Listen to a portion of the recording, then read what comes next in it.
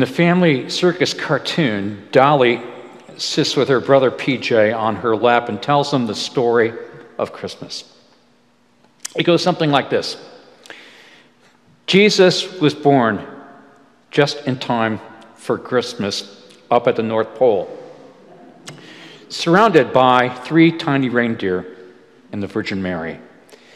Then Santa Claus showed up with lots of toys and some swaddling clothes. And then the 3 wise men and elves all sang carols while the little drummer boy and Scrooge helped Joseph trim the tree. In the meantime, Frosty the Snowman saw the star. And thus concludes the reading from the Family Circus. It is good to remember that we are still in the Christmas season, and we Episcopalians believe that.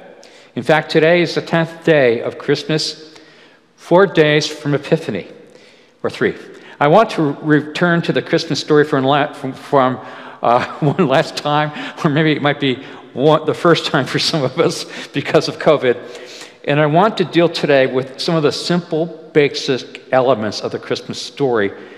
And hopefully with the rush of Christmas over, we've passed New Year's, we can just put all that behind us and just relax and enjoy some of the quiet truths that occupy such an important part of our hearts. There are 3 important elements, I think, that we need to hear as I hope we can make 2021 a time of renewal and spiritual growth. First of all, I think we need a song that we can sing. How much poorer the Christmas season is without the songs of music in the air. We sing such wonderful hymns as Silent Night, O Little Town of Bethlehem, Joy to the World. And I found so wonderful to hear Andre and Chuck play some of those wonderful hymns before the service. And I don't know how you felt. I thought, oh, I really missed them so much this year. And these are special carols that lift our spirits up when we hear them. And I cannot imagine Christmas going by without one time hearing "O Holy Night" sung by Renee Fleming or Celine Dion. Today, we hear the story of the wise men, and this brings memories of that great little song, "We Three Kings," during the church's annual Christmas pageant, as little boys walk down the aisle wearing Dad's overlong robe. There's something special about Christmas that lends itself to songs and carols we cherish. And the greatest Christmas song is the one that the shepherds heard on the Judean hillside. And I think we all forget that song was taught to them by the angels when the angels sang that from heaven. And they sang, "Glory to God in the highest, and on earth peace, goodwill toward men." That was a song taught to them by the angels. One of my favorite stories about the power of song is told about the Christmas truce during World War I. British soldiers were on one side of the battlefield and Germans were on the other, all hiding and huddling in trenches. Already 2 million men were at war. 1914, 2 million men at war. But their high commands had agreed to a truce. And for one day, each soldier would put down his arms. And on Christmas Eve night, German officer Walter Kirchhoff, who was a former tenor with the German opera, the Berlin Opera, climbed out of the bunker, and he had the bravery to walk into no man's land. And he began to sing Silent Night in German, Stille Nacht. Then he sang it in English. In the silence, he sang, and then the English troops began to sing and join. And when they began to sing, that song turned into a hymn. And this is the power of a carol and the glory of Christmas. Soldiers began to climb out of the foxholes. Former enemies shook hands. They exchanged gifts of tobacco, jam, sausage, and chocolate. The Germans lit candles to battle-scarred Christmas trees, and the British lit bonfires. Somehow they even played a soccer game, and it played it between the shell holes and the barbed wire. Soldiers discovered that that guy across the line was just a fellow just like him. And why are they killing each other? The Germans were, their generals were shocked, and now they were concerned that this crazy Christmas thing would sap the soldiers and stop them and their willingness to fight and kill one another. But that most famous truce in military history occurred on Christmas Eve night. The power of just one carol, Silent Night. In the second place, we need a star that we can follow. With all the unrest, all the worry and heaviness around the world right now with COVID, which just seems to just divide us and make us so angry with each other, we need a star and a light to gaze upon.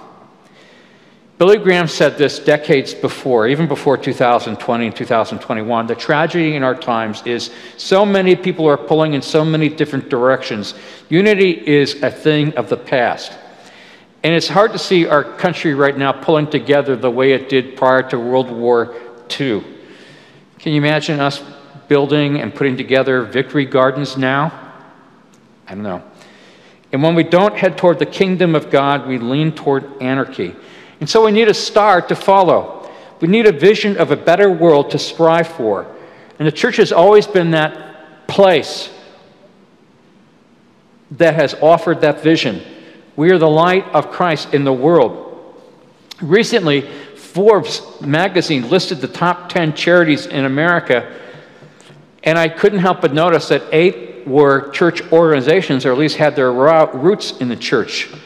Feeding America, Salvation Army, St. Jude's Hospital, Habitat for Humanity, and it could go on. And the church is Jesus' hands and feet in the world. A church on the coast of England had been destroyed in a hurricane, and its members felt that they were unable to build it again, and so its ruins remained untouched. And one day, the British Admiralty sent a representative to urge its rebuilding, and he told the people that if they did not rebuild the church, the government of England would have to. And he added, the church's spire is on our charts. It is the landmark that every ship uses to steer its course. And the basic decency of Christmas is part of Christ's kingdom. And it is a post in the world, and the world needs the church to put a star back in its sky. And here's the last thing I want to say, and maybe the most important thing to say at all, that we need above all a Savior to worship. We need that. A lot of times the world will offer Jesus a compliment. The world will say such things as, Jesus is the best man who ever lived. People will say things like, you know, if I had 10 people to invite to dinner, I'd invite Lincoln. You know, I'd invite Jesus, because Jesus is the greatest model of love who's ever lived on the planet. But is that all we can say about Jesus? He is the Son of God, born of a woman, born in human life on Christmas night. And whenever we say the Nicene Creed, we say much more than that. And we are called to worship him as the Son of God. I'd like to tell a story that Paul Harvey told probably more than once, and I actually told the story, 5 years ago on a Christmas Eve night, and so I'd like to share the parable again. It was Christmas Eve, and a man's wife and children were getting ready to go to church. And he wasn't going. He said, I can't understand what Christmas is all about, this claim that God became man, he told his wife. And it had been snowing all day, and it was beginning to snow even harder as his family left without him. And he drew a chair up by the fire and he began to read his newspaper. A few minutes later, there was a thudding at the kitchen window, and he went to check it out, and he found a flock of birds out in the backyard, and they had begun to get caught in a storm, and in a desperate search for shelter, they attempted to fly through the window. And he was a kind man, and he tried to think what he could do so that the birds wouldn't freeze. The barn, he thought, would be a nice shelter. And so he put on his coat and tramped through the snow to the barn and opened the door. And the birds didn't fly in, and he wondered maybe some food would bring them in. And so he hurried to the house and got some bread. He tore the bread up, and he sprinkled it on the snow to try to make a trail to the barn. But the birds ignored it, and they flopped still helplessly in the snow. And so he wondered if he could maybe shoo the birds into the barn. And when he tried it, it didn't work, and he said to himself, they find me to be a terrifying creature, and I can't think of a way to help them know that they can trust me. And then he pondered this thought: if only I could become a bird myself. For a moment, perhaps I could lead them to safety if I could only become a bird myself. And just then, the church bells began to ring, pealing the glad tidings of Christmas. And the man stood silently for a minute, and then he sank his knees to the snow. And he whispered, maybe in worship, now I understand. Now I see, Lord Christ, why you had to become man. Because Jesus is God in human flesh. And Christmas reminds us that he came here on earth to show us God's compassion and to save us from our frailties, our failings, to help us become truly what we were really meant to be. Our world needs Christ's compassion, and it needs it so that we will really be able to see peace on earth and goodwill toward men. It needs it before we can truly recognize the Savior and bow down to worship him. And this is our greatest need as well, to kneel before the manger as the wise men did, to pray, Christ, I need you. And as that hymn puts it, come into my heart, Lord Christ. So today, may we hear that song again and behold the star.